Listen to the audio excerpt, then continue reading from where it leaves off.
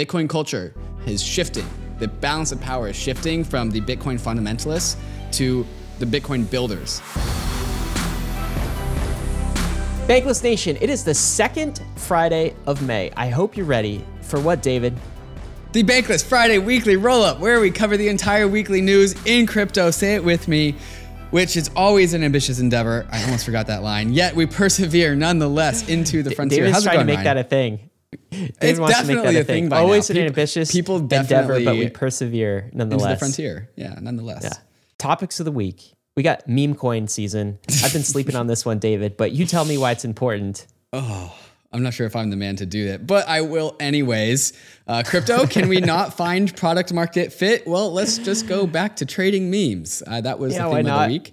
That meme was so powerful that even Bitcoin caught the shitcoin bug this week, leading to a change in the balance of power in Bitcoin culture, which is actually a more significant topic that I do care about.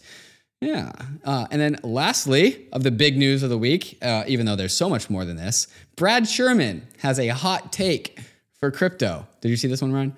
I did, and you're going to love it, Bankless Nation. It's a perfect soundbite to encapsulate what's going on in our halls of Congress these days when they talk about this silly thing called crypto. And we're going to get right to it, guys, but before we do, we want to tell you about our friends and sponsors over at Swell. This is a decentralized staking network specializing in the staking of ETH. David, tell them about Swell. Swell is a liquid staking provider. We know what these things are, the LSD sector. But Swell is what would you do if you built a LSD provider in the year 2023? So not only is it a brand new DAO to spin up to build a brand new staking protocol, but it also hooks more natively into DeFi's, doubling up where you can get sources of yield from. And so if you are interested in getting some extra both DeFi yield along with your ETH staking yield, Swell is the place for you. In their roadmap, they have the thing that really gets me going, which is DVT, aka squad staking as well. And they want you to know that they have a voyage towards decentralization, which is starting soon, TM. So app.swellnetwork.io/voyage, or the link in the show notes if you just want to go click to get started. Yeah, and one of my favorite things about this, David, is there is 0% fees for stakers who stake now. And of course, gas fees being high just means stakers get more rewards. So yield goes up. Good time to be staking these days. All right, David, tell me about a good time or a bad time in the markets. Let's get to the price of Bitcoin this week. We are experiencing, Ryan, as we recorded, the saddest time of the week so far this week. Prices are the lowest at the time of recording, Thursday morning Eastern time. Bitcoin is at the low price of $27,200. Started the week at $29,400. We are down 7.5%. Not a great week. So we lost all of our May gains, huh? We're back to April 23rd We're back to April, yeah. Mm-hmm. I'm looking at this on the Kraken Pro charts, of course. How about ETH price? Is that a similar story or any good news here? It is down exactly 7.5%, just like Daddy Bitcoin. Yeah, so it started at 1950, currently at 1810. Well, I'm going to ask you what's going on. And I think you've got some analysis here coming up, David, because I want your take on this, take on the charts. But before we get there, Bitcoin ratio to flat. ETH, the ratio flat. No news there. How about crypto market cap? 1.16, down to 1.1. Does not feel great. I remember a couple weeks ago, 3 or 4 weeks ago, you were like, I'm ready to start to be ready to wave the white flag on triple digit ETH. And I was like, hold on, this could be the middle of the year top. So far, the middle of the year top thesis is correct for 3 weeks in a row. Yeah, this one. So are you getting nervous? I mean, okay. Are you asking me, do I feel emotionally nervous? Like almost never. No. Are there reasons to be concerned? Yeah, there are reasons to be concerned. Yeah. Okay. I'm trying to separate, I'm never nervous. So if you ask me if I'm nervous, the answer is going to be no. However, if I put on my short-term hat, it's there's reasons to be concerned. What's the probability that we get to that triple-digit ETH again? Well, as we've gotten so far, the 7.5% lower this week has increased that probability by a comparable amount. Come on. I don't know how to answer that question, but I mean, we're getting there. Yeah, I mean, it's interesting because, I was like 60% earlier that it could happen again, that we'd revisit triple digit, and then that kind of decreased I think, with the beginning of this year, and we haven't seen the hit as that we we've thought. gotten further away from it, right? But this is also the thing I was most worried about, is that kind of that apathy season of the market. What's interesting is, we'll talk about this later. We're going to talk about meme coins and whether that's just injecting new blood or whether that's injecting recycled capital. Maybe we should talk about that in a minute. But this number to me is interesting. We're still above $1 trillion, even despite this. And Brad Sherman hates that number. Yeah. We'll get to that. He actually named $1 trillion in the video quote they're going to play a little bit later. But tell me about the market news, okay? Sure. David, why are prices down? Prices are down because liquidity. Oh, first, before we get there, Ryan, happy 1-year anniversary to the Terra Luna crash. Deploying more capital, steady lads, that famous tweet that got tweeted out by Do Kwon. That was 1 year ago this week. So happy anniversary to those who I do not celebrate this. You don't celebrate, I do not celebrate this one? anniversary. No.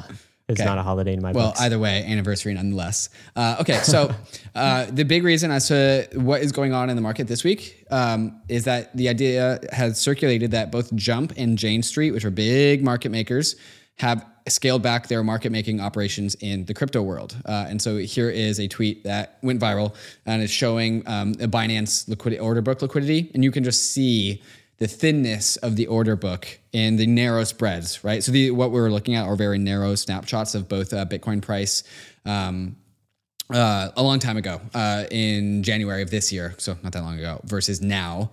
And so the order books are thin, so like it doesn't take as much money to move the markets. And we all have learned the lesson that when you pull liquidity out of the markets, asset prices go down.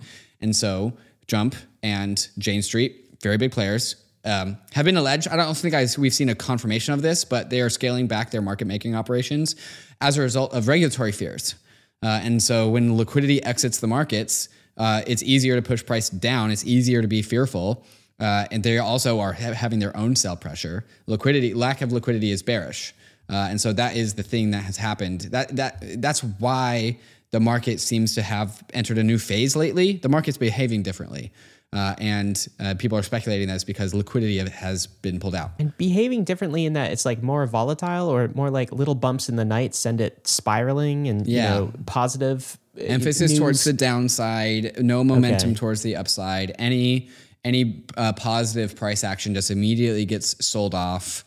There was a phase change in the market, and it happened recently. And people are crediting the exiting of market makers to this.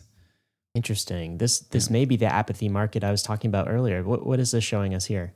Yeah, so this is a graph of liquidity in the market, which is the blue line, and you can see some events that have happened recently. So the Silvergate Bank failure was followed by a large decline in liquidity of Binance, Bitcoin to Tether liquidity, then followed by the Binance CFTC charge.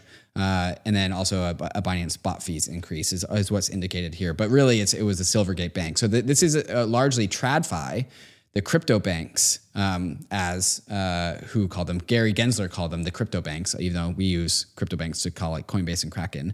The trad banks that service crypto customers all crash and went under. And so these are the banking providers that also provide banking services to market makers. And so it's harder to market make in crypto these days. So liquidity is drying out of the system. And so I tweet out this tweet.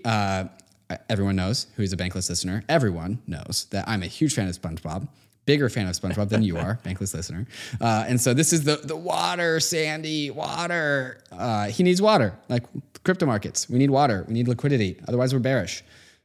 So the state of the crypto markets right now is dry. We have dry. No liquidity. We are bone dry right now, which does not bode well for price, right? There's not a lot of buyers stepping in under this $1,700 ETH price. Right. Yeah. If you scroll down, I give it a little bit of an autopsy, right? And so 1 year ago, Terra blew up $50 billion. 6 months ago, FTX blew up $15 billion. Alameda, a market maker, ceased operations. 1 month ago, 3 crypto bank fails. This last week, the largest bank failure since 2008. Regional banks, which do offer services to the crypto industry, are getting slammered. Meanwhile, we are the Operation Choke Point 2.0. Choke Point. They're choking liquidity. Gary Gensler is pointing a gun at us. And what I'm saying is, like, we don't get bullishness until liquidity returns. And then the crazy thing, Ryan, is somehow in the midst of all of this, Fucking Pepe coin gets to $1.5 billion. That's all inside money. This? That's not real. That's not outside money. That's not new buyers. That's all inside money playing around. We'll talk about that in a minute. But okay, I think this is actually a big story, David. I think this is a theme of the apathy market. It's just bone dry. And I think this is probably something we'll be talking about a lot over the coming weeks and months is when is the liquidity going to come back and how does it come back? Where are the net new buyers of our crypto assets? That's the big question right now. And I think that is the appropriate question at this stage of the market where like the worst news, all of the kind of the like impact of SBF and Alameda and Terra and Celsius and 3 Hours Capital, that's all hit us. And now we're on the other side of that. And we're just like, well, we still don't have the use cases to attract new buyers. And so it's quiet, like that's what's going on. The trillions of dollars of latent capital that's still out there, which we need, and we are doing Pepe coin. You mean they're not buying this stuff, huh? No. Somebody They're is, looking though. at us Somebody and is. like, oh, the cryptocurrency industry was needs to professionalize and come into the light and like provide good products and services. They just created Pepe coin and Elon Musk is tweeting out about miladies. Like, yeah, God damn it, Gary guys. Gensler's like, excellent. This is exactly what I wanted to see. He's loving this right now. Well, let's talk about a good side of the equation, which is holders are still holding. Holders are holding. I feel that very strongly, right? We don't have new buyers. We don't have new liquidity entering the market. We have some indications that the holders are holding. We're still here. And what are we doing? We're staking. What are we looking at on the screen here? What's the story around ETH staking in the numbers here? The story around ETH staking, Ryan, I'm so glad you brought this up. I'm glad you asked. We are at an all-time high in amount of Ether staked to Ethereum. That is awesome. That is awesome. How long did it take? Less than 1 month of time. Less than a month. Remember they told us when withdrawals were enabled, it was going to just like crater. Like all of this staked ETH was going to drain out of the system and we would totally crater.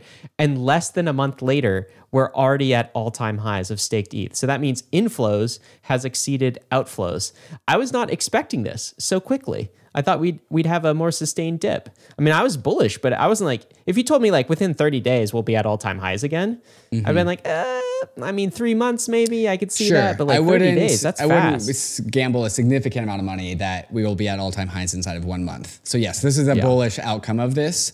The general Ethereum community member thought leader take was that like, this is not a bearish event.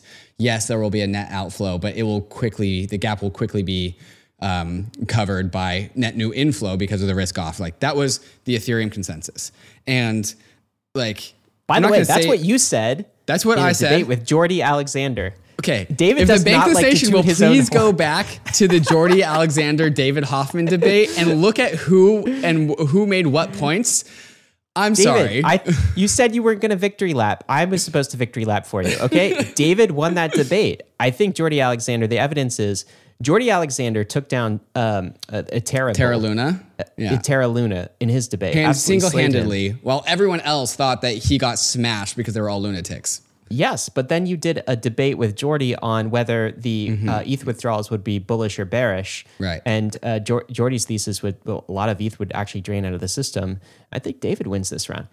So I'm going to do the victory lap for you. I'll give a point to Jordy, which is like the price of ETH currently is marginally lower than at the time of the debate. But I'll say all of its Ether price action is completely related to exogenous factors. There you go. But this is the point I want to make. All the internal points about the Ethereum network and about Ethereum fundamentals, the Ethereum community has been right on the right side of history every single incident of drama about Ethereum. Remember ETH proof of work? Remember the ETH overhang and dump into the market fear mongers? Remember I don't know. Every time any Ethereum event has caused drama, the people about Ethereum who know about Ethereum have always been right. Almost every single time. There it is, folks. There's the victory lap. But honestly, I mean, I can't, that's kind of right. Here's Superfizz here saying in 2020, the Beacon Chain launched. That was December 2020. 2022, September, proof of stake replaced proof of work, the merge. Then in April of 2023, withdrawals from staking were enabled. And now, those who wish to withdraw completed the action. That happened on May 7th. That's when the withdrawal queue was emptied. Was flushed, and we started to see inflows again. Pretty impressive to see it laid out in this timeline. Here's another ETH bull, Anthony Sassano, saying, there are now more active validators live on the Ethereum network than there were before staking withdrawals were enabled. It took less than a month for this to happen. ETH staking is up only. All-time high. Give that one a like. Give that one a like. That deserves a like. Yeah. Anthony Sassano, one of the also perpetually correct about Ethereum. Perpetually correct about Ethereum. I love that you just said that right now. Yeah. He doesn't need me to convince him of that. Let's zoom out. Kraken actually put out a great report this week on kind of the overall state of staking. Of course, Ethereum isn't the only proof of stake network. Did you know, this David, report is about staking. Staking in general. As an industry. So some stats that I found interesting, $288 billion is the market cap of the top 35 proof of stake assets. So that's growing 49% quarter on quarter.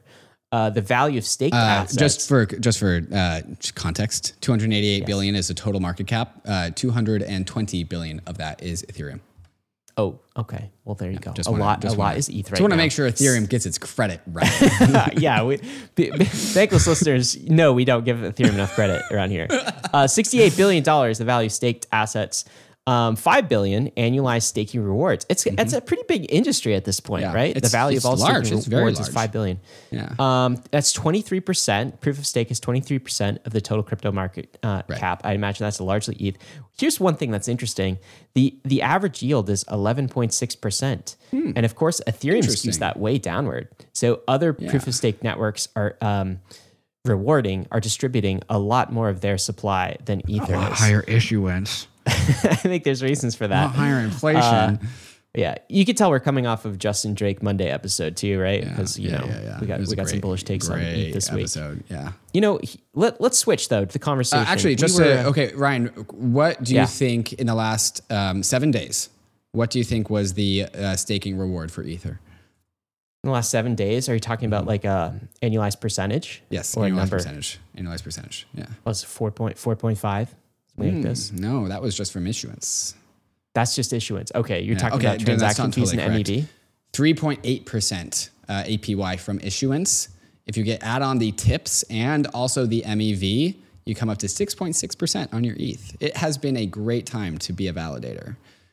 Yeah, that's definitely good. That yield generated in ETH denominated returns is always quite nice. David, this is a question I think that came off of our market section last week, asking about, we're critical from time to time on the Fed, on Jerome Powell, on interest rates. Here's a question from Steve F.eth. I missed the cutoff this week, but my question for Team Bankless for next weekly roll-up is the following. And I ask this with true respect for you guys. Thanks, Steve. You don't have to respect us, though. Since Bankless consistently criticizes the federal interest rate policy fairly and is calling for a pivot, what terminal interest do you think the Federal Reserve should settle on? So this listener is calling us out, David. And if you're going to criticize the interest rate, you have to say why. What you think it should be. You have to say why. What's your response to this? My response is the only reason why I'm not calling for a pivot, except my portfolio is me as a human person who's living in an economy and lives in a society. I am not calling for a pivot. My portfolio would love a pivot. Two Davids. There's two Davids. He wants a pivot for his bags. Yeah, that's my bags want a pivot. What is the appropriate interest rate? No clue. God, I do not want anyone's job inside of the Federal Reserve. I do not want Powell's job. I don't have an opinion on this matter. And so I apologize for Bankless listeners if we have given off the air of we think that we are right about interest rates and that we want to pivot. This is an industry, and all you guys also have risk on crypto assets. So don't pretend that you also don't want to pivot. Yeah, I guess I would zoom out though. And I would say, I agree with that. And I'm glad you clarified, right? So, a pivot is good for crypto bags. Is it good for society? Is kind of a different question. But here's where I'd zoom out, and I do have some criticism for the Fed that I think is more fair over the long run. As you said, David, no one really knows what the real interest rate should be. No one, not even maybe God knows. Maybe God knows, right? And this was actually a point. This was a point that was made by Edward Chancellor in our recording. By the way, guys, there is an episode coming out with a financial historian, Edward Chancellor. It's coming out, I think, on Monday. And if you want the more nuanced, non-bag biased take on the Fed and what they should be doing, what they should have done rather than what they are doing, listen to that take. But he makes the point that no one knows the real interest rate, of course, that a hypothetical real interest rate exists. But the best tool we have of finding out what the real interest rate is free markets. And we're in this mess because central bankers have distorted free markets so badly for so long, and they've pretended that it's all okay. And so I don't know, neither did Edward Chancellor know what the actual rate should be. Maybe God does. No human alive on Earth, no AI on Earth knows this. But we do know that the rates, the fake rates over the last 10 years were dumb, like real dumb. Negative? We went negative in some like 0%, close to 0% in the US. So if I'm Powell, I don't know if I can fix this.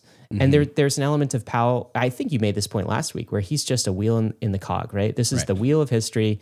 What else can he do? He's got the hand that he's been dealt, and he's got to play those hands. He's not outside of the system. He's inside of the system. So the criticism, though, is the system and the way it's been managed. Right. And the fix, I think we're pretty, much more certain on this. The fix is individuals need an escape hatch, an alternative store of value. Like, why would you put your money in treasuries? Why would you put your money in the dollar, right? So for the individual, I'm like, well, crypto is a great escape hatch for that. And I think as a collective, we need a check on this central banker power. As a collective, we also need crypto, right? And it provides that escape hatch so that central bankers have less power over the future. But again, if you want the real perspective on this from a true financial non-bag bias historian, the episode coming at you on Monday, it was one of my favorite episodes that we've recorded recently, actually. I really enjoy Edward. Yeah. One of the reasons why the weekly roll-up episodes always go so long is because we find little rabbit holes to talk about, and then I also want to talk about it, so I'll give my take as well. So like the whole idea of this episode is that interest rates are a naturally emergent phenomenon. So the concept of a set interest rate by mere mortals, mere humans, is not real. It's fake. We're arbitrarily picking a number when nature, Mother Nature, or why you said only God knows what the ought to be interest rate ought to be. It's like when we pick a number, we create a fake world. And when we pick a low number, we are perpetuating that fake world and making it even faker. And that has been like our entire lifetimes as millennials. We've been living in a fake world because interest rates have been low for more or less our entire lifetimes. And now like we have to come to terms with that. And so now we got to jack up the interest rates to pay our debts that society has been paying for decades prior to our even acknowledging of the problem. And so the release valve, like you said, is crypto assets. And so the only reason why the Fed can create that fake world is because there's no escape valve to escape towards until Bitcoin comes in 2009. And here we are in history. There. David said Bitcoin that time, not Ethereum. I'm proud of you, David. That's great. I don't own any Speaking, Bitcoin. though, of Ethereum and being bullish on Ethereum. Okay, one last thing we got to go over in the market section. This was a fantastic report. One of the best I've seen analyzing and predicting the price of Ether. David, I know you haven't had a chance to read this, but let me tell you, I am so bullish. I want to invite these analysts on. And this is a report put out by Van Eck. So analyzing Ether from an institutional perspective and throwing out price predictions based on based on total, actually understanding the asset, which is so bullish to me. So they have a base case, a bear case, and a bull case by 2030, okay? And the way they are calculating this is based on Ethereum's total revenue. So it's 2.5 billion annualized today. And they have a base case projection of 50 billion annualized per year by 2030, right? That's their base case. Their bear case is lower. Their bull case is 136 billion per year. And the way they calculate those numbers is from, as we learned in our Justin Drake episode, congestion, which is ETH gas fees, and also contention, which is MEV. And also this thing that they call Ethereum security as a service, which is the idea of using ETH, restaking ETH. They have restaking in this report? Are you serious? Yes. And I just want to point out, like, of course, this is good for a projection. This is not necessarily what the future, these numbers. Well, it's their job to produce these. They got the variables right. That's what I'm so bullish on. It's not another stupid institutional analyst report. So you're actually just like, I don't care about the numbers. The fact that they got the variable, the inputs into the models is like we're finally at that point in the history. That institutions are getting the inputs right. They actually are understanding how to value this asset class, and it's taken like 3 to 4 years of education. I actually feel like Bankless has been a big part of that. That is where we came from. Like. But this report gets it right. And by the way, it doesn't also include kind of monetary premium on top of this, because I think you could argue that's very difficult. You can't measure that. But that's not a variable. I don't know. If I'm an institutional investor and I'm reading this report and I'm seeing these numbers so clearly laid out, right? Like, it just makes so much sense. And it's not a meme coin style of like, pull it out of your ass number. Anyway, bullish on institutions, analysts actually understanding this asset. It's very cool. I am offended that their base case for Ether in 2030 is merely $12,000. But then you made the point that they didn't add in monetary premium, which is the right way to analyze that is it's a multiplier. It's like, how strong do you want the multiplier to be? If it's extremely moneyness, it's like a 10x. If it's not very moneyness, it's like a 1.5x. So then adding the money multiplier onto it, which I think is strong, 5x. Pulling that one out of my ass. Totally. But you can pull that. You can pull that wherever you want to pull that from. Because that's what money is. Anyone's guess. Right. Yes. It's very much. That's the meme value of it. Anyway, bullish on that. We got to move on. What do we got coming up next? Coming up next, Memecoin season, my favorite season. I'm lying. Bitcoin catches the shitcoin bug because the Memecoin season was so strong that the virus has spread to Bitcoin. But you know how like when you catch a virus and like you can actually like change it, like can mess with your DNA.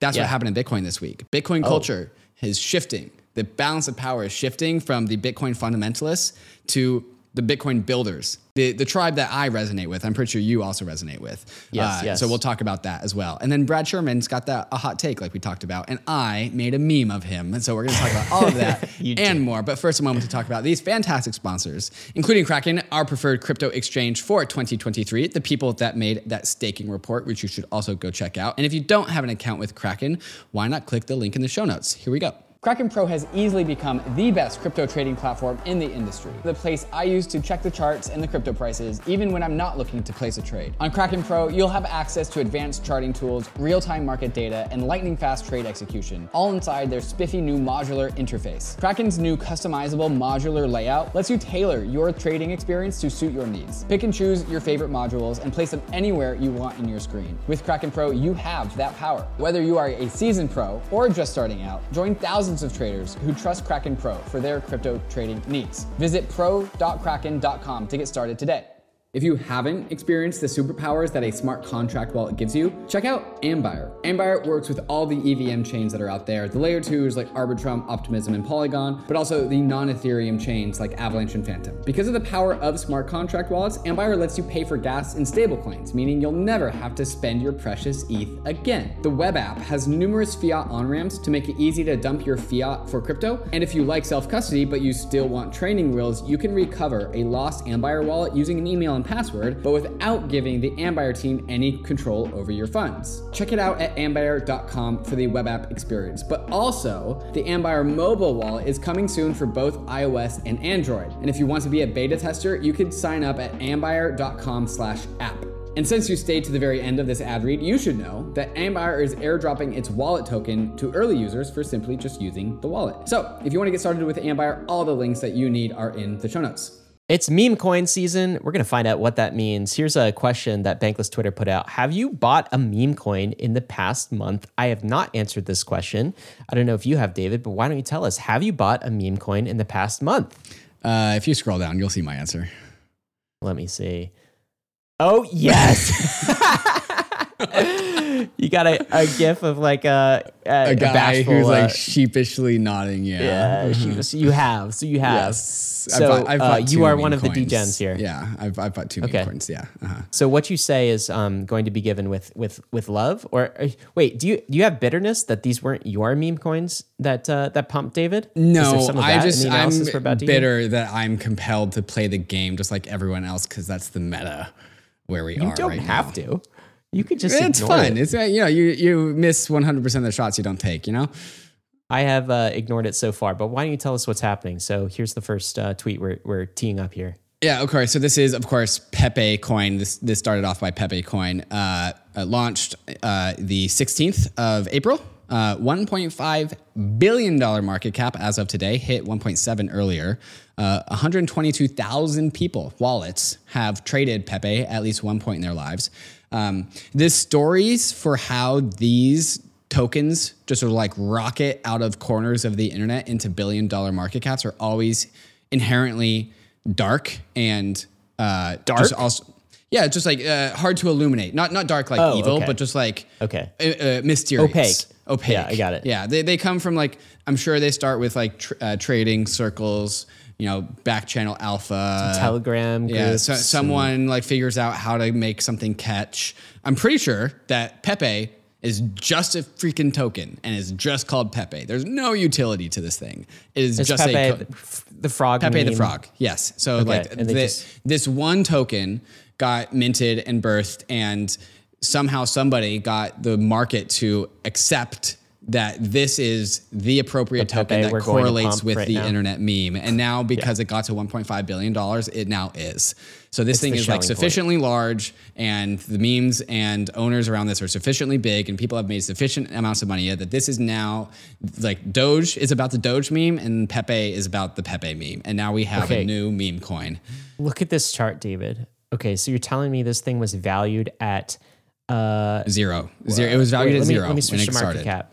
About zero, of course, but like recently when it got some liquidity, first kind of days of liquidity, 77 million in market cap, and this thing got to $1.8 billion. Yeah, so $1.8 billion was just created out of nowhere inside of 1 month. Okay, this must have minted some millionaires there. There's always some winners from these Pepe coins. Yeah. Here's a chart we're looking at. Top 3 dudes. We don't know if these are dudes, to be fair. Dudes. Have made $14 million. Right? I will bet my entire net worth that these are dudes. They're dudes. Okay, 3 of them made over $14 million on Pepe. And yes, they did cash out. That's why I was about to ask. These are people that have used sold, as their exit liquidity. Okay. Yeah. So the number one profit tier of Pepe made a 9x. The number 2 made a 14x. Number 3 made a 4,786x. So they basically put zero capital at stake and bought all the tokens at very little price and then managed to hold it all the way up. Yeah. Imagine making $14 million just from a stupid dumb. I mean, like, coin. it's part of this industry. It's like, yeah, we have our new money printers, and like, yeah, I guess this is like the logical conclusion of it. And I do appreciate that this tweet says, here's the Pepe Profits leaderboard. This is a casino. Like, this is a leaderboard. There are winners and losers here. There are net winners because there's $1.5 billion of wealth that's now on paper. But it is a game that people are playing. Well, here's the game. I mean, we could see it kind of the peak, at least so far, unless this has a resurgence, was on May 5th at $1.8 billion. And now we're back down to 700 closer million. to 600, $700 million at this point in time. So who are the losers? Yeah, I mean, it's like the losers are the people that have bought in since May 5th. If you've bought since May 5th, you are a loser. Yes. Sorry. You bought too late. Sorry. Yes. In this local time frame. Was Pepe one of the coins that you because there are many Pepe of these meme coins, right? Now there's a Cambrian explosion of meme coins because it's meme coin season and everyone's like, people got a 50,000x. What's the next meme coin that also gets you a 50,000x? So now it's meme coin casino season. There's like dogs. There's what else is there? I don't know. I bought, one of my friends sent me a contract address on Arbitrum and I didn't even look, dude. This is the next Pepe. And you're just like, oh, okay. I don't care. I didn't look into it. I'm like, all right,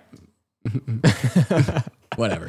I mean, it's fine if it's a very small amount of money. right? And this is what people want to do because they're bored in the bear market.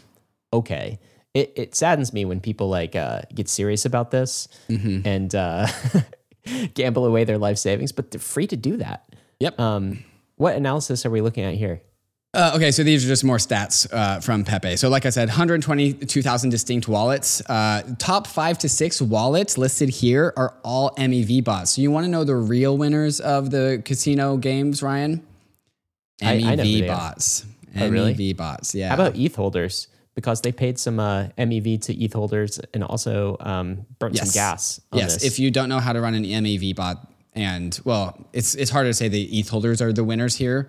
ETH holders are always the house, but right now MEV bots are first in being the house. Gotcha. It's more assured, and also there's fewer of them. Specifically, this one MEV bot, Jared from Subway.eth. If Bankless listeners don't know who that is, it is the MEV bot that sandwich attacked Wintermute inside of the same. Oh, really? Yeah. Jared from Subway. I didn't know he was Jared doing from this Subway now. is up to some shenanigans on the Ethereum blockchain. Yeah. Wow. Yeah, That's Jared from Subway.eth, and you can see it all on chain. Here's a story here that says, in less than 3 months, Jared reaped over $40.6 million in revenue with a profit of $6 million. So Jared from Subway is just raking it in by running these bots. He's got to program them, run them themselves, and is making money on these I guess MEV arbitrage types of opportunities, right? Exactly right. So yeah, total revenue, $40.6 million, paid $34 million in gas fees, which is why if you pull up ultrasound.money, the burn rate of ETH is just like cratering, or it's going up. The supply of ETH is just like going down bigly because MEV bots are paying such high fees to the Ethereum blockchain. And so the $40 million of revenue has been turned into $34 million. Yeah, dude, it's been crazy. So Ethereum deflation is at 3% in the last 7 days, which is crazy. Go to the 7-day time frame. Did we break $10,000 or 10,000 ETH burnt per day? Are we at 70,000 this week? Almost. We're at 67.8 thousand. Okay. So Jared from Subway.eth, this infamous sandwich attacker bot that is just printing cash, 238,000 sandwich attacks. Attacking more than 106,000 victims. Oh, I get it. Jared from Subway sandwich attack. Yeah. I'm just putting that together now. Sorry. There you go. 98.3% of Jared's transactions are sandwich attacks. And so the way that this works is that they and the reason why this works is that these tokens are super illiquid.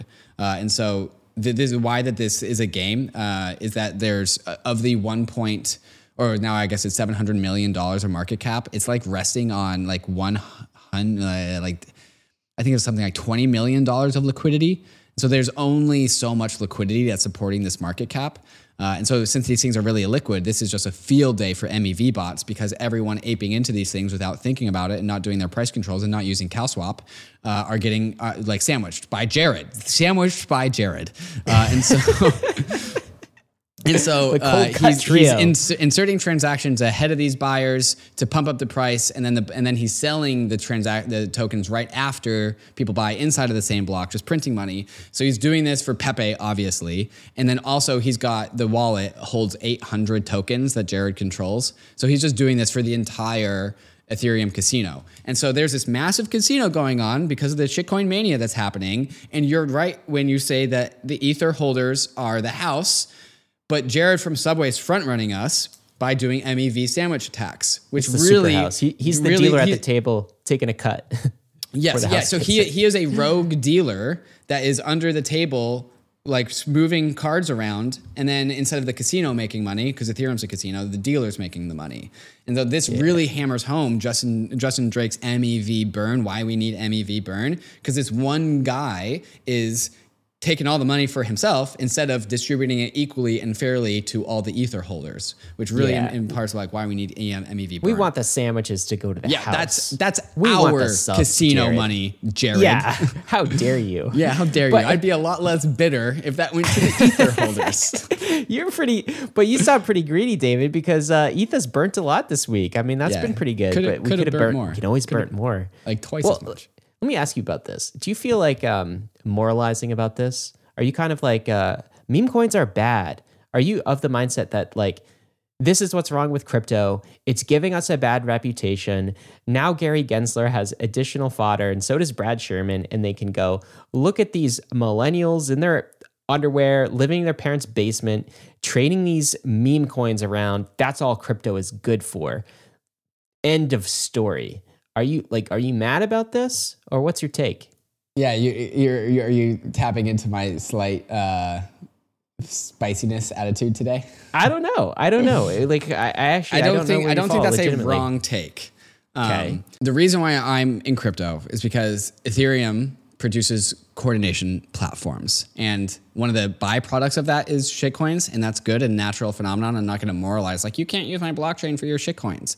It's a little bit frustrating that this is like now my third bear market, and the whole like funneling and capturing money and giving it to public goods and being able to coordinate around public goods and being able to produce like the sci-fi future of human coordination and flourishing is in like we're still doing the Pepe coins. And so like there's a reason why we didn't cover Pepe coins in our weekly live stream.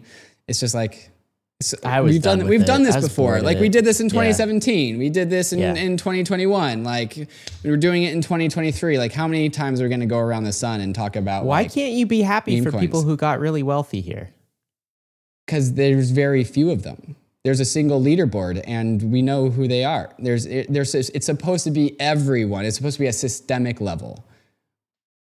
Yeah, not all boats. All boats did not rise. Pepe is not going to make the world a more sustainable place. It is not a foundation for. I get it. Like I would say though, one thing to quote you from last week is Ether money is a public good, and this does go towards contributing towards the economic security of Ethereum. Yeah. So there's that at least. My overall take is that this is just noise, and I don't care about it. And I wish it's a lot of noise. It is noisy. I know. I would love to be able to channel this out and just like we're building. People are bored, so they're doing this. Yeah. I think there's some narrative problems around it, but mostly this is just noise. I'm not going to hate on the internet for doing weird internet things. I'm feeling funny today. Well, let's talk about the Bitcoin community because Bitcoin's kind of feeling funny as well. Yeah. Bitcoin transaction fees are up. In good news, that's bullish because Bitcoin long-term does not have a way to sustain the economic budget and the security budget of Bitcoin. So transaction fees going up, transaction revenue going up is kind of bullish. But why don't you tell us why transaction fees are going up? The innovation of the ERC-20 has migrated its way to Bitcoin. So using the Ordinals protocol, we now have BRC-20s. Just because they're copycatting the name. They're not like the ERC-20 token standard on Bitcoin because that doesn't work. You don't take the ERC-20 standard and put it onto Bitcoin via ordinals. But the idea is that like, we're doing tokens on Bitcoin now. So using the ordinals protocol, we now have shitcoins on Bitcoin.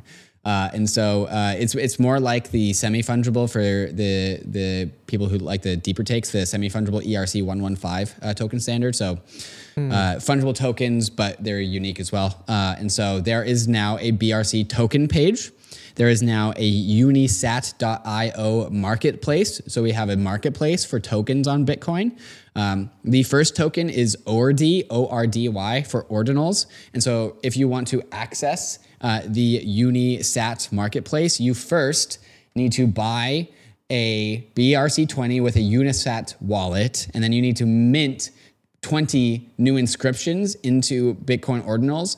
And the beautiful thing about it, so this is like the utility. What does an ORDI token do, which is the first BRC-20 on the ordinals protocol? It gives you access to the marketplace. So it's like a token gated access to the marketplace. And so the thing is, like, the crazy thing that this is genius, Ryan, is what they did is that in order to access the marketplace, you had to mint 20 new BRC-20 tokens. And so in order to even enter the marketplace, you had to supply 20 new tokens into the market. And so the marketplace could have, you didn't need to do anything with them. You just needed to. And so like what this did is this filled up the Bitcoin block space because everyone was minting BRC-20 tokens because they wanted to access the Unisat marketplace. And so what did that do? It congested the Bitcoin blockchain. It got people talking about it. It went viral. People shared it on Twitter. And now it became a movement. Okay, so BRC-20, the market cap of BRC-20 tokens, 537 million. That's funny. It was 700 million literally 2 hours ago when I made this agenda. I mean, as you would expect, that's 206 million in 24 hour volume. It hit over $1 billion earlier this week. Can I just ask real quick about the user experience of something like Unistat? Oh, you can't ask me. I haven't used it. But it doesn't sound easy. This is not like MetaMask, connect, pay gas fee, hit the button and swap. I mean, we really are maximizing the capability of this TI-83 calculator here. And people are getting really creative with it. Yeah.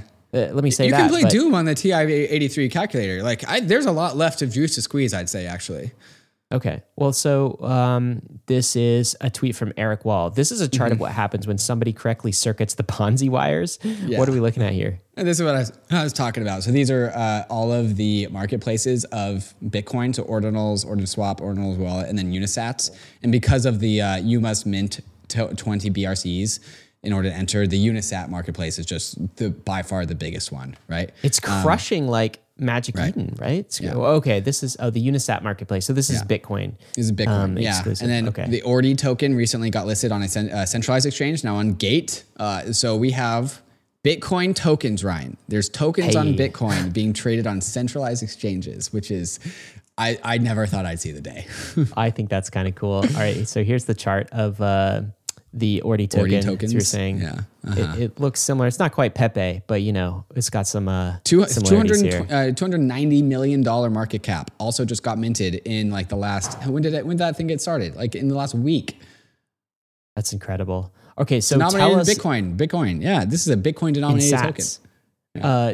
I mean, that's bullish in a way, but tell me about block space demand. So what are we looking at here? So this is two charts of ordinal inscriptions. So how many inscriptions there are made via the ordinals protocol, and then also fees paid over time, which is just like the highest spike I've ever seen on Bitcoin. So inscriptions just is like one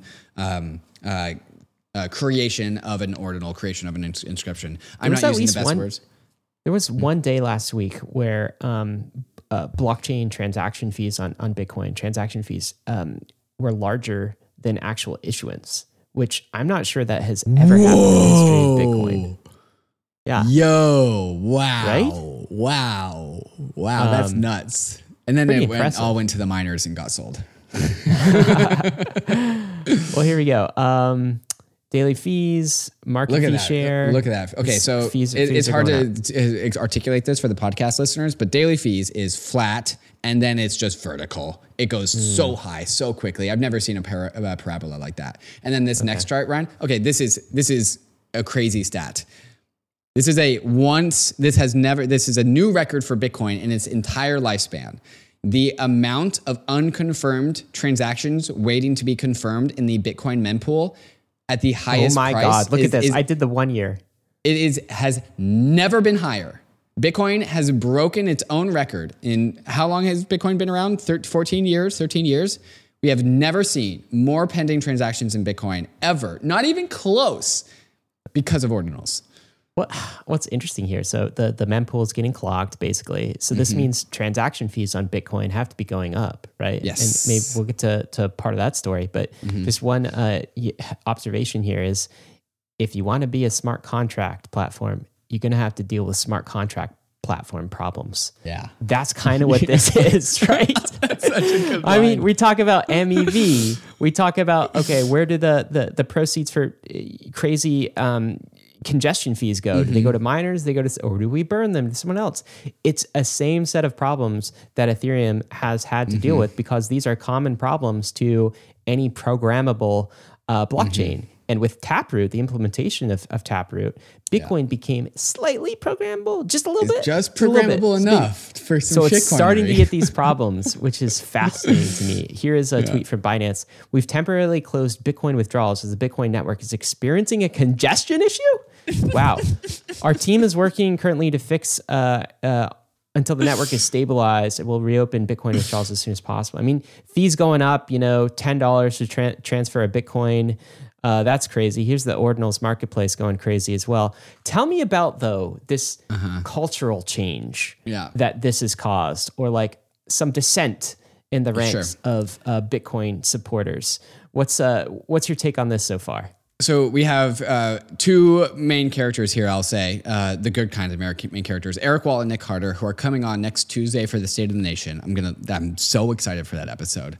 Here's a meme of a dandelion, a weed just growing out of concrete. The concrete is Bitcoin maximalism. The weed is Taproot. And so Eric Wall is saying, can you go back to the tweet? Eric Wall is saying, what happened today was the emergence of the BRC-20 asset class. It wasn't an attack. It wasn't a DDoS. Taproot has just made it simple to productize the Bitcoin block space into any arbitrary protocol. Shitcoin trading protocols is an obvious buyer of that block space. And so he's saying the expressiveness that we've had on Ethereum, smart contracts, is being created on Bitcoin via Taproot. And then his next tweet is the look at me, we are the Hornets now. It's the I'm in charge now meme, except he's got the Bitcoin wizard hat and the wizard beard because these are the memes of the Bitcoin space. And so this is like, look at me. We're in charge now. Hey, Bitcoin fundamentalists who are like, get your shitcoinery out of our chain. Our chain is for Bitcoin. We're in charge. We're in charge now. The builders are in charge.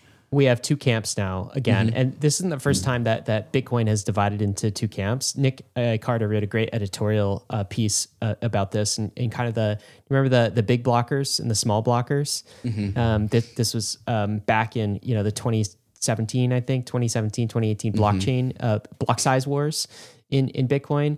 And basically the big blockers went and forked off with Bitcoin Cash. They went in another direction, and the small blockers kept Bitcoin block space smaller and kept it as a premium asset. This is a similar split in the Bitcoin community where you have the hardcore, I call them maybe Bitcoin maximalists or call them Bitcoin fundamentalists, who just think that this kind of activity is beneath Bitcoin, is unholy. Thou shalt not hold any other asset but Bitcoin.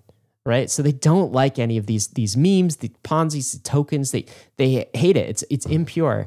And then there's like more Bitcoin pragmatists, which I think is maybe a larger set of the population, like Eric Wall, like Nick Carter, who are like, if we want Bitcoin, the network, to succeed, we have to sell block space. Right. That is fundamental, and you don't get to decide what the block space is used for. The credible neutrality of Bitcoin just says it provides the block space to the highest bidder. It just is. And by the way, this is actually a good thing for the Bitcoin network because it's a source of economic sustainability into the future as issuance starts to run dry. So these are the two camps that are kind of competing for cultural mindshare right now. Right. Okay. And like the crazy thing is like, even when you apply like Bitcoin fundamentalist maxi principles, Eric and Nick are still right. And so here's an Eric tweet. So he goes, 90% of Lightning laser-eyed maxis use Nostr, a centralized custodial Lightning provider. And it's just like, it's like Lightning network, which is deemed holy by the Bitcoin maximalists, except it's centralized and custodial, which is insane. And then he continues and goes, 90% of magicians, which is now the name of a tribe, which is how you know it's good because it's got a name, trading ordinals inscriptions using non-custodial, trustless PSBT atomic swaps. I don't know what PSBT is. So basically he's saying, hey, what ordinals is, it's trustless, it's atomic, it is non-custodial, and all of the holy narratives of Bitcoin, which is, Lightning Network, is custodial and trusted and just like totally ass backwards. So if you scroll down, his next tweet is so good. He goes, an IOU Bitcoin equals fiat, which is the custodial Lightning. The laser-eyed maxis are the shitcoiners. And he follows again and goes, we built a more trustless, decentralized protocol for trading our horribly inefficient ordinal NFTs and BRC-20 tokens in 2 months. You're not even using trustless solutions to send micropayments after 7 years. All caps, you failed. Ooh, it's so good. It's so good. I mean, he's saying one set of users is banked and the other is bankless. That's exactly right. That's our exactly parlance. Right. And then Amin Soleimani follows up and goes, I discovered this payments problem. Amin Soleimani was innovating on payment channels on Ethereum when we were trying to figure out how to scale Ethereum. He goes, I discovered this 5 years ago when I tried to use Ethereum state channels for my CAM site. He made SpankChain. Our work helped rule out state channels as a long-term layer 2 solution, and ETH nerds doubled down on Plasma, which eventually became layer 2 rollups. And finishes off saying, good to see Bitcoiners catching up, to which Eric Wall responds, Lol. I mean, this is because LMFAO is what he said. This is because some Bitcoiners are realizing that Lightning, which uses state channel technology, isn't all it's cracked up to be. There are a lot of challenges with it. Right. What is Michael Saylor saying? Should we play this clip? I think we should play this clip. Michael Saylor has an interesting take. So I think that what happened with ordinals and NFTs is we crossed this chasm from what was a bearish scenario to a bullish scenario. If I was a miner, I would be ecstatic. I think that long term, there are a lot of implications. Long term, the implication is there's going to be a lot of applications on the Bitcoin base layer.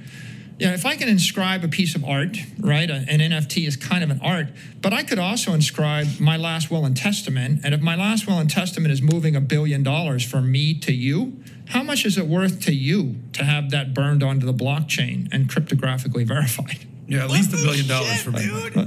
Would you pay $20? Yeah, 100%. Yeah. Would you pay $100? Just use a smart contract. There you go. So there are interesting applications. It's funny because so obviously Saylor is team not team full Not Bitcoin team Ethereum. maximalism. He's totally okay with this. But it's so funny to NFTs are fine if they're on my blockchain. NFTs course. are fantastic. So are tokens if they pump my bags. That there's some deep hypocrisy here, I think, among some members of the Bitcoin community. I don't see it in Eric Wall, though, or Nick Carter. No. Personally, this is a tweet from Nick Carter. Now, if Bitcoin could find a way to return this capital to holders instead of it being siphoned out by miners, so, of course, all the transaction fees going straight to miners. And then Lots he of follows transaction fees. Lots of revenue. That was the smartest thing ETH ever did, frankly, and I was skeptical of it. ETH, of course, burning these transaction fees rather than distributing them to miners and stakers. So I look, man, they're coming around. Eric Wall says this is probably the funniest year in Bitcoin ever. I agree. And the laser-eyed maxis are now the laser-eyed reeing maxis, and Eric Wall and Nick Carter, the people that I've always been aligned with and always thought were just like on the pinnacle of what this crypto industry is doing, are finally being have the foundation for them to stand on, because they couldn't stand up to the cyber hornets without something like the ordinals protocol supporting them and their points and their areas of emphasis. I'm cheering Bitcoin on in this. Yes. I still think what's ironic is I still think never enjoyed Bitcoin more than I have in the last month or so. They're still kind of years behind on these things. They're still they still are going through their state channels era, dude. I don't know if it makes me more bullish on Bitcoin or not, but it is fun to witness. It's trending in the right direction, that's for sure. This is now a bullish Bitcoin podcast, at least semi-bull. We need to get to the rest of the show, Ryan. And so coming up next is Brad Sherman's beautiful soundbite that will be imprinted in the crypto industry. Somebody should inscribe it into the Bitcoin blockchain. So we're going to get to that soundbite as soon as we talk to some of these fantastic sponsors that make this show possible, especially MetaMask, for all of the crazy crypto jargon that we use on the podcast. If you don't know what that means, go click the link in the show notes, because MetaMask wants you to use MetaMask Learn at learn.metamask.io to learn about Web3 jargon. Go check it out. Learning about crypto is hard. Until now. Introducing MetaMask Learn, an open educational platform about crypto, Web3, self-custody, wallet management, and all the other topics needed to onboard people into this crazy world of crypto. MetaMask Learn is an interactive platform with each lesson offering a simulation for the task at hand, giving you actual practical experience for navigating Web3. The purpose of MetaMask Learn is to teach people the basics of self-custody and wallet security in a safe environment. And while MetaMask Learn always takes the time to define Web3 specific vocabulary, it is still a jargon-free experience for the crypto-curious user. Friendly, not scary. MetaMask Learn is available in 10 languages with more to be added soon, and it's meant to cater to a global Web3 audience. So, are you tired of having to explain crypto concepts to your friends? Go to learn.metamask.io and add MetaMask Learn to your guides to get onboarded into the world of Web3. Arbitrum One is pioneering the world of secure Ethereum scalability and is continuing to accelerate the Web3 landscape. Hundreds of projects have already deployed on Arbitrum One, producing flourishing DeFi and NFT ecosystems. With the recent addition of Arbitrum Nova, gaming and social dApps like Reddit are also now calling Arbitrum home. Both Arbitrum One and Nova leverage the security and decentralization of Ethereum and provide a builder experience that's intuitive, familiar, and fully EVM compatible. On Arbitrum, both builders and users will experience faster transaction speeds with significantly lower gas fees. With Arbitrum's recent migration to Arbitrum Nitro, it's also now 10 times faster than before. Visit arbitrum.io, where you can join the community, dive into the developer docs, bridge your assets, and start building your first dApp. With Arbitrum, experience Web3 development the way it was meant to be: secure, fast, cheap, and friction-free. Here it is, guys. Representative Brad Sherman at a U.S. House hearing this week. Here's what he said. Crypto bros make money literally by making money, and they've made over $1 trillion out of thin air. They'll accuse the U.S. government of making money out of thin air. Maybe we do, but we're the U.S. government. There it is, David. It's bag bias all the way down. You just said it. It's like, it's not okay when you print money. Right. It's only okay when I print money. Yeah. That's what he's saying. Yeah. I don't have another take. That's all you have to say. Brad Sherman has more takes. 60 great. years ago, the late great Robert F. Kennedy went after tax evaders as U.S. Attorney General. Today, his son is slated to speak at a conference for tax evaders. This is Robert F. Kennedy Jr. He is going to a Bitcoin conference in Miami Beach, and this is Brad Sherman calling the attendees of this conference tax evaders. Those in the crypto industry. It's a conference for tax evaders. It's a conference for tax evaders, yes. I don't know about you, David. That's great for marketing. For what it's I worth. pay my taxes, and it's a big, giant pain in the ass to pay taxes when you have unclear regulation and unfavorable regulation with respect to tracking these transactions. And I and almost everyone I know in crypto also pays their taxes.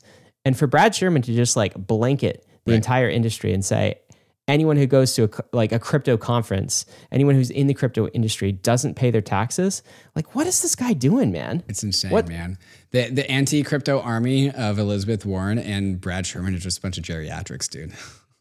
I don't understand. Well, you gotta. I can't look at this picture. The U.S. government right now. This is a clown photo This is one of my that proudest David tweets. AI generated. Oh no, that's a real picture. Actually, that is photographed. That's a photograph. This is not a photograph. What are you talking about? Photograph. It's a photograph. It looks just like no, it. it's not. Nice. All right. Lido looks like they are enabling withdrawals.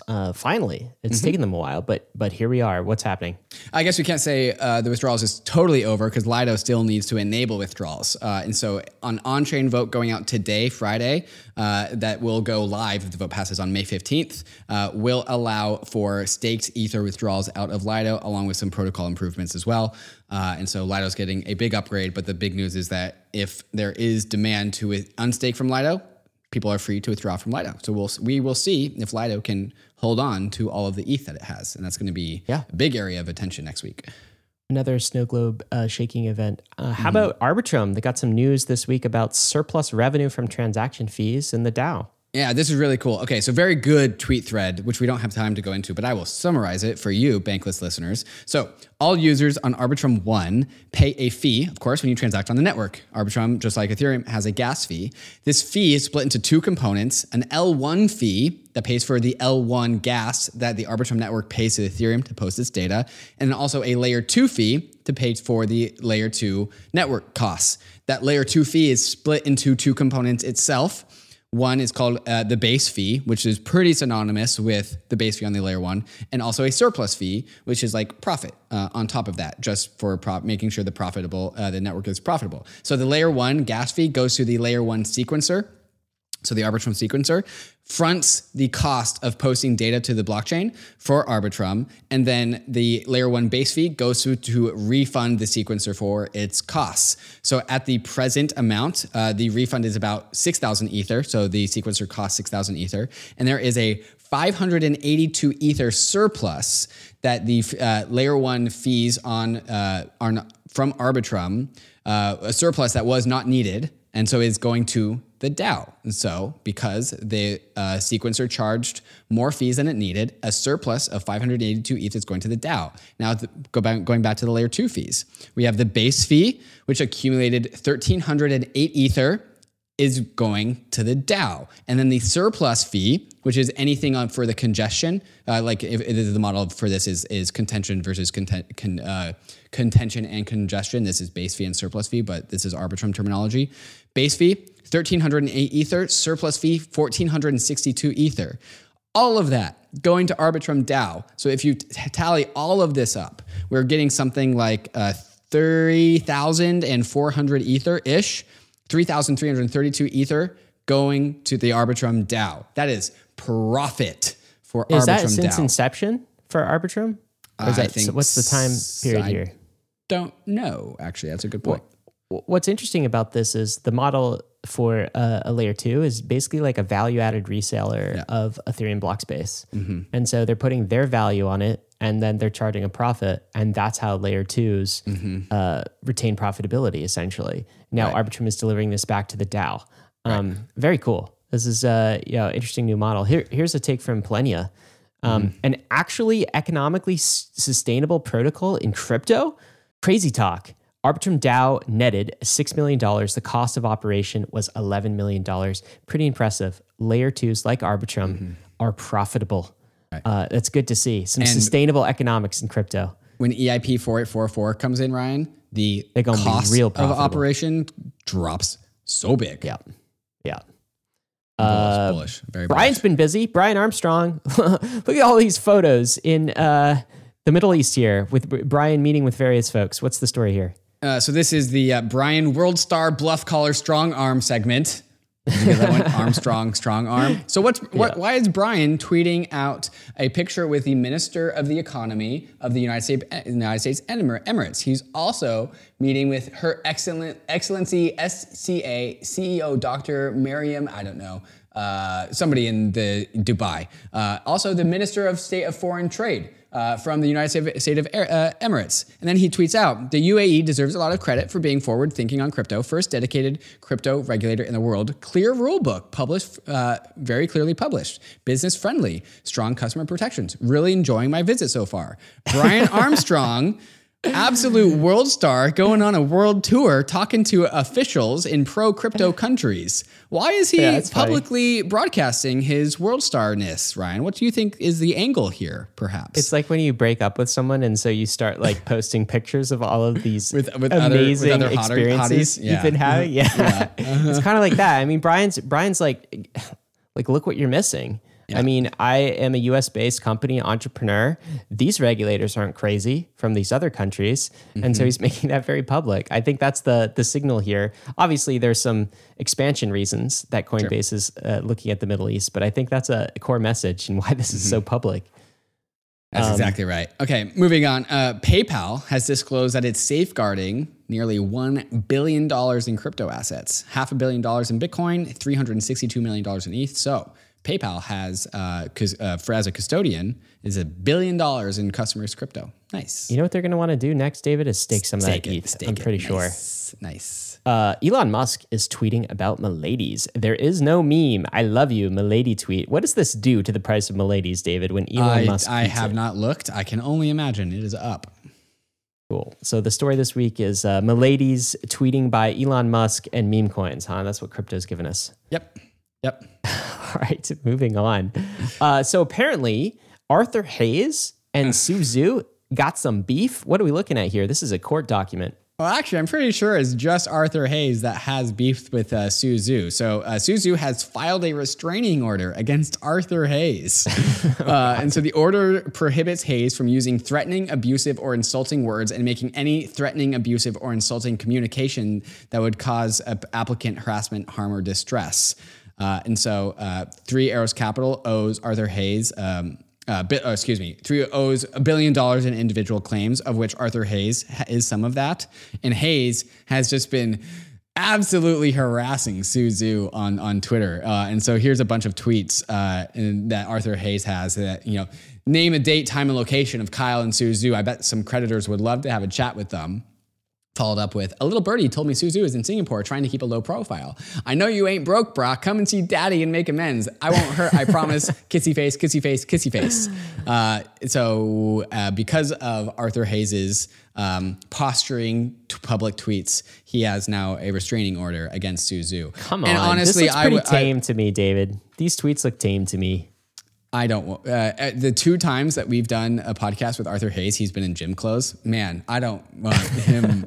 I don't want to owe him money. I mean, but like, what are these guys doing? I don't understand. Unless there's more to it than just these tweets publicly. I mean, you lost people millions and hundreds of millions of dollars, guys. Like, with fraud. People are going to be upset about that. With fraud, they may say mean. It's things okay to you lose people's on money. Twitter. It's not okay to do it with fraud. Yeah, absolutely. Here we go. Stripe expanding access to crypto on-ramp with a new hosted option. You know what, David? Stripe has been more and more supportive of crypto over time. And of course, they serve a massive amount of merchants through the payments API.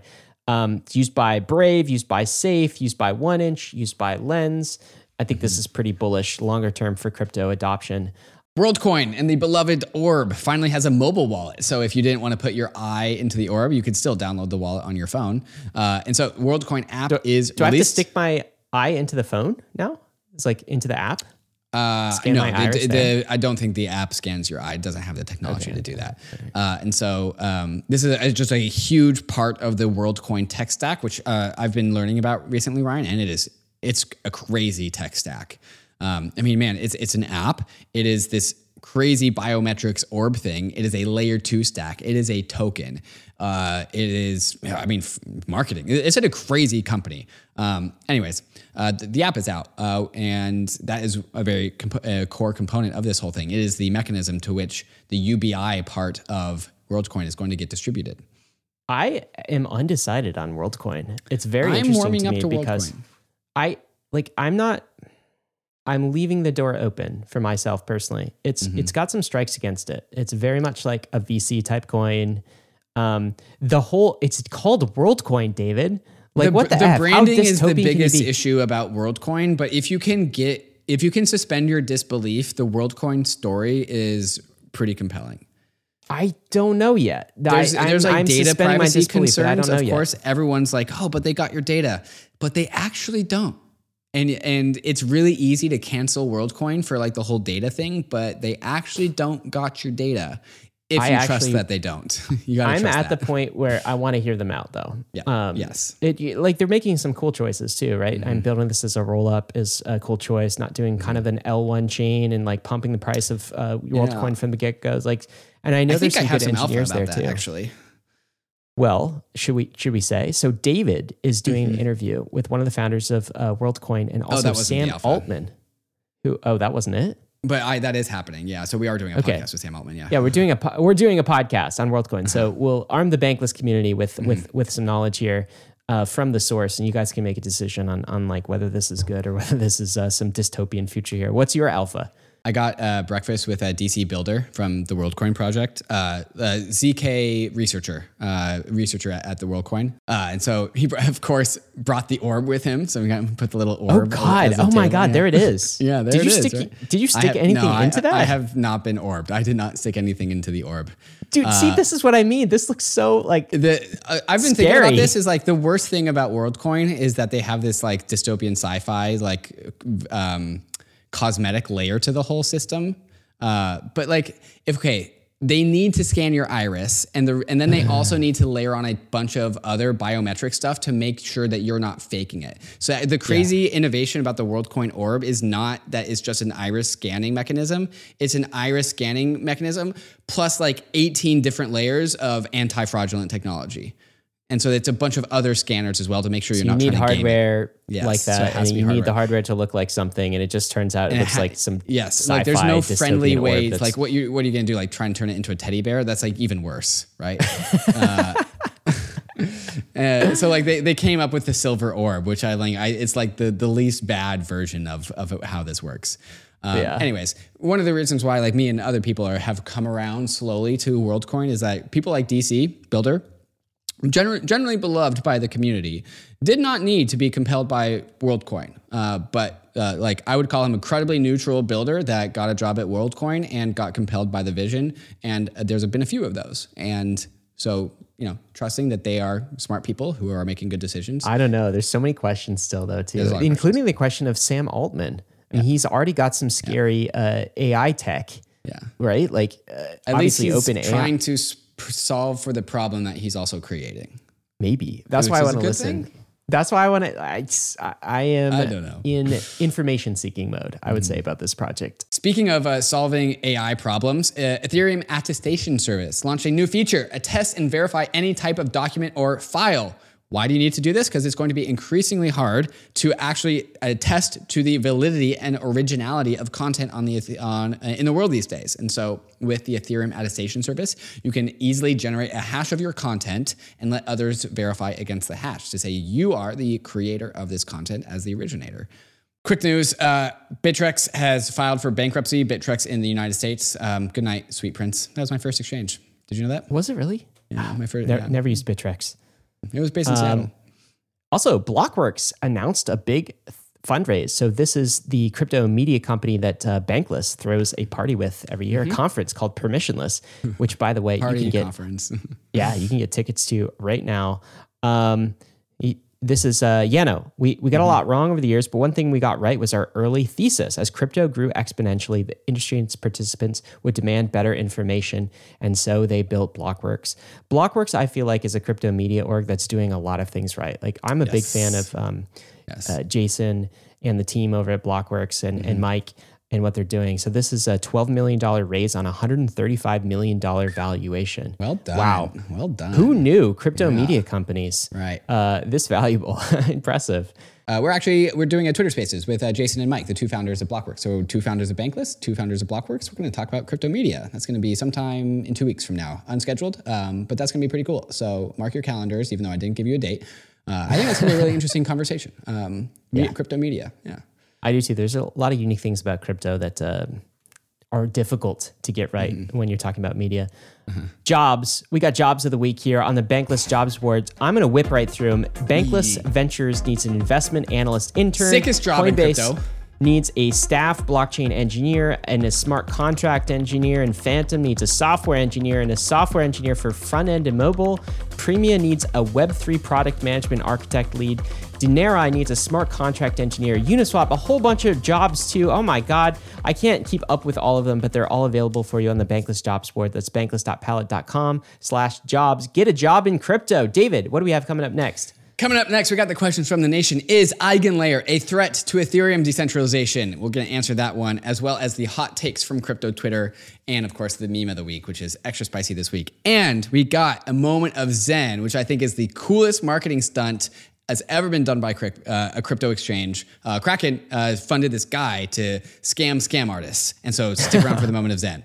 You know Uniswap, it's the world's largest decentralized exchange with over $1.4 trillion in trading volume. You know this because we talk about it endlessly on Bankless. It's Uniswap, but Uniswap is becoming so much more. Uniswap Labs just released the Uniswap mobile wallet for iOS, the newest, easiest way to trade tokens on the go. With the Uniswap wallet, you can easily create or import a new wallet, buy crypto on any available exchange with your debit card with extremely low fiat on-ramp fees, and you can seamlessly swap on Mainnet, Polygon, Arbitrum, and Optimism. On the Uniswap mobile wallet, you can store and display your beautiful NFTs, and you can also explore Web3 with the in-app search features, market leaderboards, and price charts, or use Wallet Connect to connect to any Web3 application. So you can now go directly to DeFi with the Uniswap mobile wallet. Safe, simple custody from the most trusted team in DeFi. Download the Uniswap wallet today on iOS. There's a link in the show notes. This first question is from Leaf on Earth. Is EigenLayer actually a huge danger for ETH decentralization? You've given only the positive side so far, but I found this article quite compelling. They then link to an article from Galaxy, which is exploring MEV on EigenLayer, pointing out the dangers. Look at this, of cross-domain MEV and how that could be a threat to the decentralization of Ethereum. So, David, what do you think? We've covered the benefits of EigenLayer. Are we downplaying the negatives from it? What would you say to this question? Yeah, I think that this is pretty prescient. And I would say the answer is pretty clearly yes. Is EigenLayer a danger for ETH decentralization? Yes. This is a big cause of concern of a lot of the Ethereum core devs, if you will. I know Justin Drake is interested in this. I know Dankrad is interested in this. And I wouldn't say it's just because of cross-domain MEV. And what that means is MEV across blockchains or across systems. If you are staking on multiple systems, there are MEV opportunities that you would have if you're that are large. If you compared to if you were just staking on one domain, one blockchain. So that is one concern. Another concern is that if there's a bunch of networks that you are restaking your Ether to, the more networks that you restake your Ether to, the more computational resource requirements are needed to do that. And so if there are a bunch of networks that you need to restake to, you have to have a bigger and beefier computer. And then also there's more MEV opportunities if you are validating more blocks. And so it just tilts towards economies of scale. And so something like Lido or Coinbase, who has a very large amount of Ether staked, are going to be able to have higher yields because they're going to be able to restake and provide more services in a more professionalized manner and be able to get more yields. So people are going to be like, solo staking, I can't compete with Coinbase because they're getting more yield. And so they just stake with Coinbase. So yes, I would say that is a concern. I would say this is a similar level of concern that we felt as an ecosystem at the genesis of MEV. And then what did we do? We spent 3 years to research to where we are now, which are in protocol solutions that are on the roadmap to solve for this. So I don't think that this is a disastrous problem. It is a problem that does need to be addressed. And so I think Leaf on Earth is very prescient and tuned in to some of the issues here. Yeah, absolutely. It's something that we'll have to address over the years to come. In fact, our Twitter Spaces we did as a follow-up to the episode with Justin Drake, he actually brought this up. Yeah. And he thinks that some of the mechanisms from our episode with respect to like MEV smoothing and MEV burn, some of those same things can be at play in kind of the restaking MEV subset of problems. So I think it's a matter of like the cat and mouse game, right? MEV is a tricky solution, and now it's kind of like migrating. The Moloch problems are kind of migrating to restaking. And so what do we have to do as a community? We have to plug this hole. Maybe this is the last one we have to plug. There will probably be others. I think decentralization is not a one-time fight where you like design a protocol and you get it right. It's a series of things that you put in place over time to correct for and to propagate decentralization and to prevent centralization. All right, David, let's get to what we're bullish on this week. How about you, my friend? What are you bullish on? There is this new project that has not launched, but they have released a bunch of information about what they are working on. It's called Nocturne. And so this is something that swept the Twitter sphere by storm when they released their docs, which is how you know that people are tapping into this. What is Nocturne? Excited about documents, huh? Excited about documents, yeah. So Nocturne is a layer 1 smart contract that is tapping into innovations in the world of account abstraction to build a private bank account. Is how I would simplify that in a very simple word. Think of like Aztec as a layer 2, private layer 2, but a private bank account on the layer 1, a private smart contract. So privacy using zero knowledge cryptography as a private bank account. And so you can put your money into this single smart contract along with everyone else, but kind of like how Tornado Cash would pool up everyone, but then you would still get to like have your claim over your assets, and then the smart contract manages it for you, gives you privacy for people who are all using the bank account. And that is privacy on the layer 1. Seems so simple. I don't know why people haven't built this yet. I guess we just needed innovations in cryptography and zero knowledge cryptography, but this is something I'm excited about. Imagine having a private smart contract on the layer 1. That's what I'm bullish. Yeah, because privacy in crypto is largely unsolved. I mean, Bitcoin is completely public. Ethereum is by default completely public, and Aztec is trying to solve it in their own layer 2. But what about all of the other layer 2s that we use in the day to day? What about the Ethereum mainnet? Right? How do we maintain privacy? So that's what this solves. And of course, Tornado Cash got recently outlawed for American citizens. So I mean, the surveillance state ain't going to like this one, David. I think that's a take here. But we'll have to see how this plays out. Yeah. Ryan, what are you bullish on? I mean, speaking of, I guess, the surveillance state, we had a really interesting conversation recording either earlier this week that I was not expecting. I mean, I knew that the recording was on our calendar. I mean, I wasn't expecting that I would enjoy this conversation so much. Yeah. It was with Rowan Gray, and this is a guest we had on 3 years ago almost. And I don't know how to put this guy in a box, like from a worldview perspective. You don't know how to categorize him. He's uncategorizable, if that's a word. He doesn't like crypto. He doesn't love crypto. And 3 years ago, we almost had him on in kind of a debate for some, what we perceived as at the time, anti-crypto legislation. We had a debate on kind of the merits of crypto versus what he's proposing. I feel like he's come around. Now he has a healthy respect for crypto, which is different. But like, he's not, I would say, an institutional Republican or an institutional Democrat. I don't think you could characterize him as being right, but calling him like left is not quite right either, because he's not like a kind of the neoliberal type left. But let me tell you what he's fighting for. He's fighting for not a CDBC. He hates the term CDBC because he believes it's been co-opted by the central bankers and bankers in general.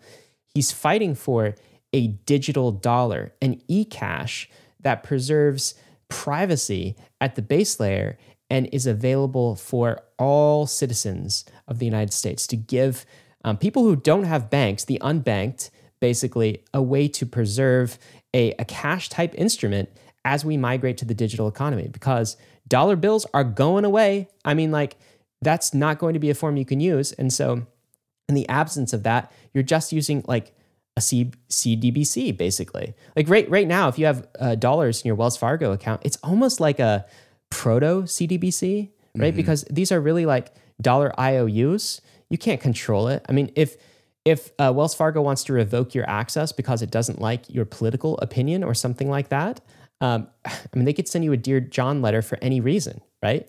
And so this kind of gets away from that, and it preserves that civil liberty.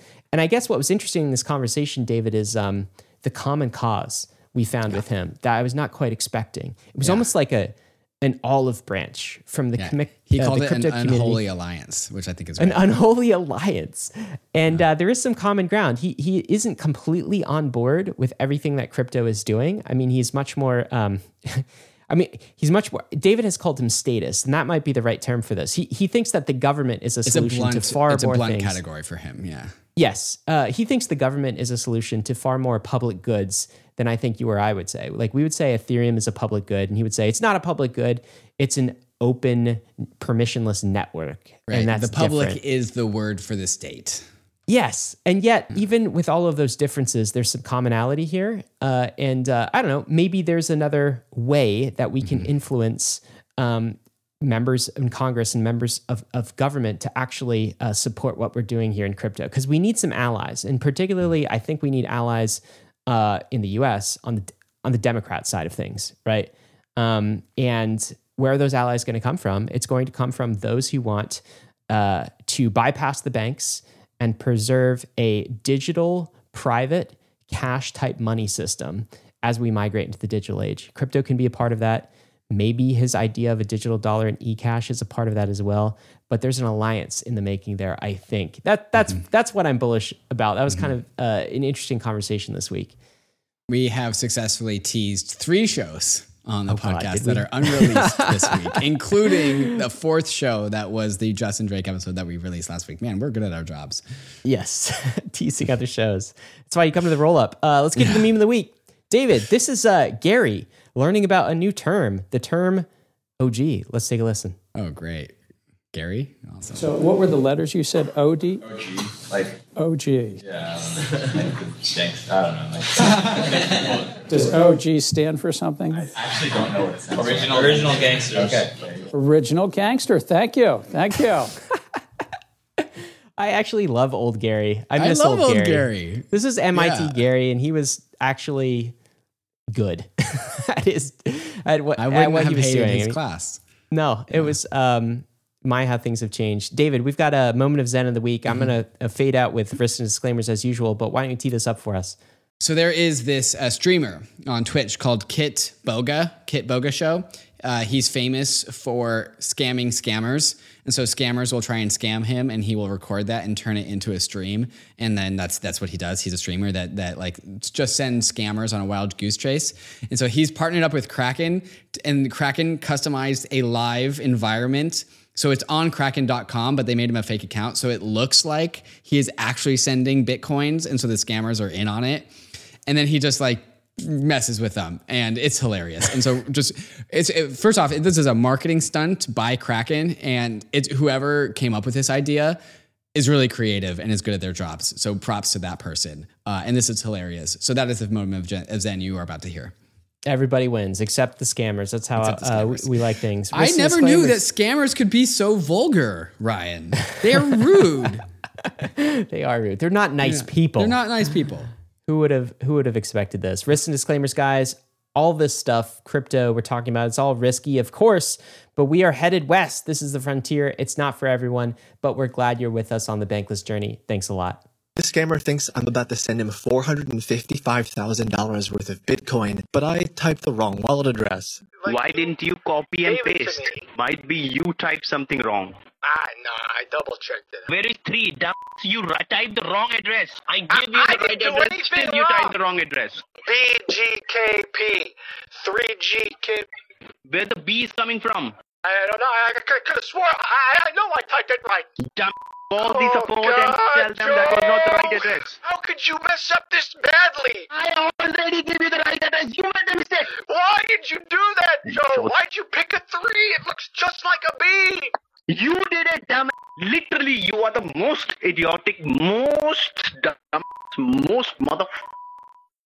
I literally no words at the moment, and I'm that much angry. $450,000? Are you serious right now? That money was supposed to go to you.